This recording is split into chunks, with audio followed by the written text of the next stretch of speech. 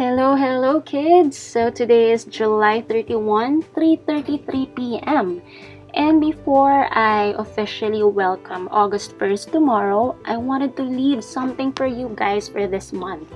And I thought of sharing my top 3 learnings for the month of July 2020.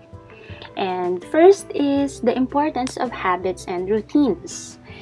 Habits and routines are the actions or activities that you regularly follow.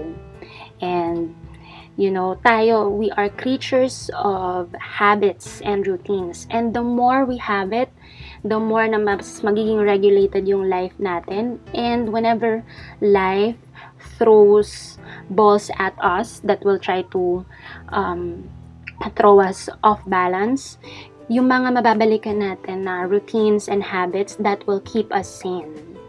Okay? And, the things that we do on a daily basis, both big and small, is what will constitute a huge part of our life. If you do the math, around 75%. Imagine that. So, paying careful attention to your current habits will give you a picture of the trajectory of your life. So you can ask yourself, what are your current habits now? And what are the things that requires very little to no willpower on your part? Like, is it drinking water, exercise, reading, or binge watching, scrolling through your social media? So pay attention to those things. And with that in mind, think also of where you want to go and how you want your life to look like in the next, say, 2 to 3 years from now. And, after that, evaluate kung yung mga current habits mo ba will contribute to the life that you want to have 2 to 3 years from now.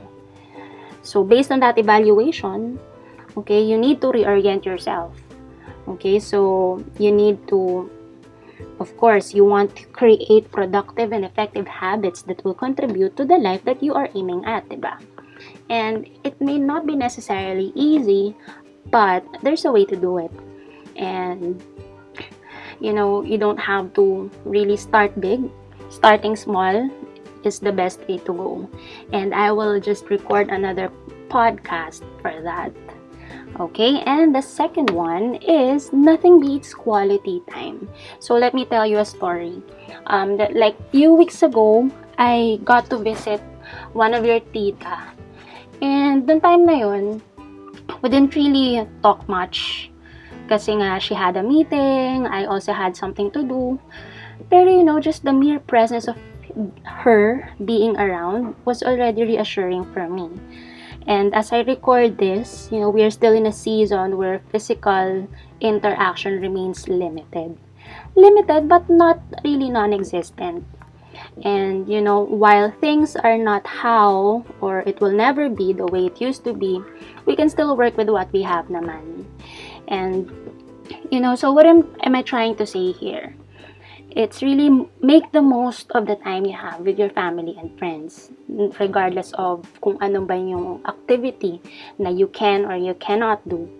So remember na tomorrow is not promised, and you want to spend your time wisely with the people you truly value, and also with the people who adds value to the quality of your life as well. So, so just really pay attention to your time. Just spend it wisely.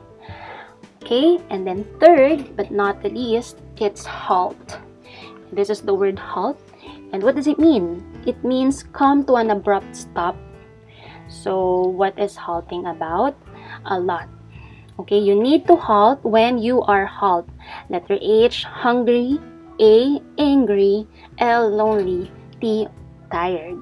Okay, so whenever you have these emotions, it's beneficial for you and the people around you to take a pause before acting or speaking.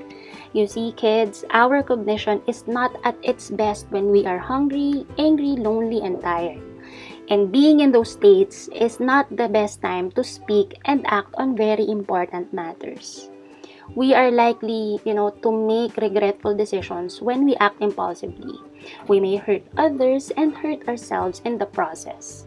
So if you are again hungry, angry, lonely, and tired, you need to halt. And then when you halt, you have to breathe and pray. Submit to God and allow Him to minister to you first. So, and yeah, told you this will be quick. So see you again next month. Bye!